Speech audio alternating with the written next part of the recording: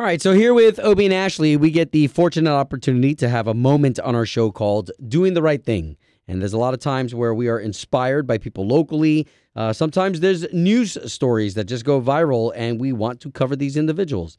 And today we have an individual who's responsible for building bunk beds for those kids who have no beds at all. I know that sounds crazy, but it is something that's happening out there. Kids are sleeping without beds. So let's jump right into it with Sleep in Heavenly Pieces, Bill Carlton. Hi, this is Bill. Hey, there he goes. Ladies and gentlemen, Mr. Bill Carlton. Hey, Obie, how you doing this morning? I'm doing fantastic. So I really appreciate you carving out a little bit of time so this way we could just talk about what this is. I mean, when I sit here and I look at Sleep in Heavenly Peace and I look at this really cool logo that has bunk beds, I'm said to myself, like, I know what it is. But if you can you really quickly, can you explain it to those people who don't know what Sleep in Heavenly Peace is? Sure. So our mission is really simple. It's no kid sleeps on the floor in our town.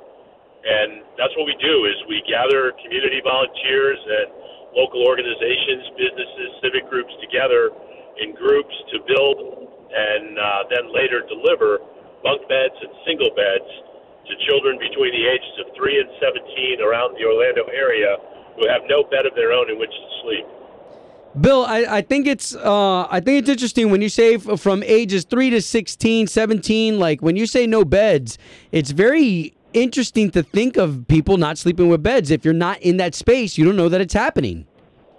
I was astounded when I first learned that it was a problem. I saw a Facebook Returning the Favor show hosted by Mike Rowe several years ago, and I thought, is this a thing? There are people who don't have beds? And I looked into it, and I checked with a few social workers and people like that around town. Like, oh yeah, if mom's struggling or dad's struggling, if it's a two-parent home, single-family home, they're struggling to make ends meet. They're going to take care of housing. They're going to pay the electricity bills, utility bills. They're going to get food, and they're going to get clothes. And there are actually a fair number of organizations that help with some of those things for struggling families. But the bed is a luxury for a lot of people that are just barely making it. I think it's interesting that you say it's a luxury. Yeah, it's so funny that you say it's a luxury, and you know what? I've had the pleasure of talking to a lot of the guys who have been a part of these bunk bed builds in the past, and they tell me that there's a twofold of a blessing here. You got the one blessing where everybody kind of helps for the better cause of building these bunk beds, and then you have the crew that delivers the bunk beds.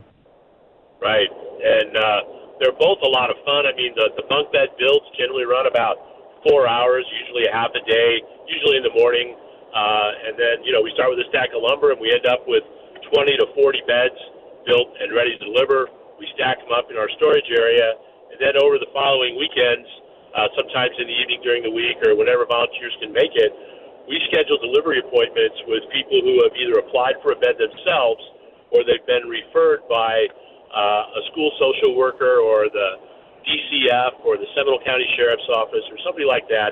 Somehow or another, they found out about our organization. And the kids are, sometimes there's 3 or 4 of them sharing a filthy mattress that's been handed down who knows how many times, or they're on an air mattress that, leaks, or even just a nest of clothes on the floor. And to be able to go in there and carry in the pieces of the beds and then assemble them pretty quickly, whether it's a single bed or we do 2 of them and stack them securely as a bunk bed, and then watch the kids get in there. We put on mattresses, sheets, comforters, pillows, pillowcases, the whole 9 yards, so that by the time we leave, those beds are ready to sleep in, and the kids jump in them. And it's just such a heartwarming and fulfilling feeling to see the difference that you're making in the kid's life. And, some of these kids are coming from hard places, hard spaces, and maybe this is the first thing they've ever had that's their own. I mean, we tell them, this is your bed, and it's their safe space to go be. And, it can make a huge difference in their life. If they're not sleeping well, they're waking up tired, they're going to school tired and cranky, and, that doesn't play very well. Sure. The other thing is that long-term lack of sleep can also result in medical issues for kids. So for a couple $100 a bed, we can go in and make a huge difference in a kid's life.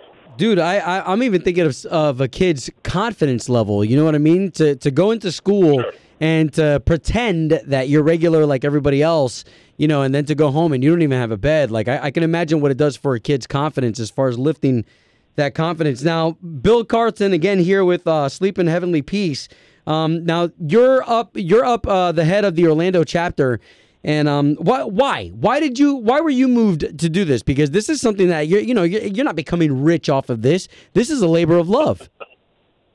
Yeah, it is. It's an all-volunteer organization.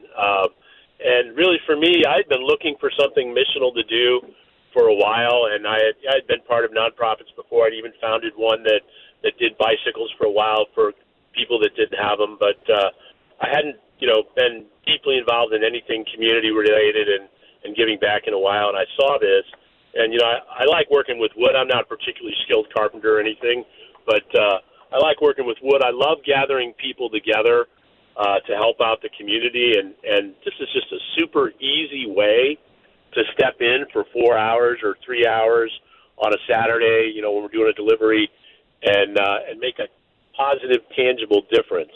There's a lot of programs out there, a lot of great volunteer organizations. Some of them require kind of a longer commitment. You need to go through a 2-day training program and right. to 18 weeks. And those things are all great and they're necessary. But for some folks who are just looking to get their feet wet or trying to find a place where they can make a difference, but they don't have a lot of space in their life, this is just such a perfect fit.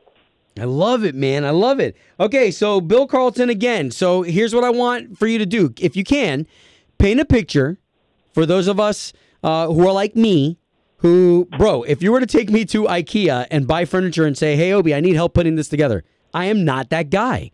Entertainment all day, hosting all day. I could host 10,000 people, but screwing wood together, like that's just not in my wheelhouse. So how do you make it all work? How do you make it work for people who it's not in their wheelhouse, but like you said, they're dying to volunteer? Sure. So the great thing about what we do is it's simple. It's broken down into about 15 different workstations where, it's a super simple step. Here's how you do it. Let me do it once. Watch me. I'm going to do it again. Okay, now you try it. And if it works, great, fine. If not, we'll find a different workstation for you. But, in one of them, you're just using a drill press and turning a handle and hitting the spot on the wood where the hole needs to go.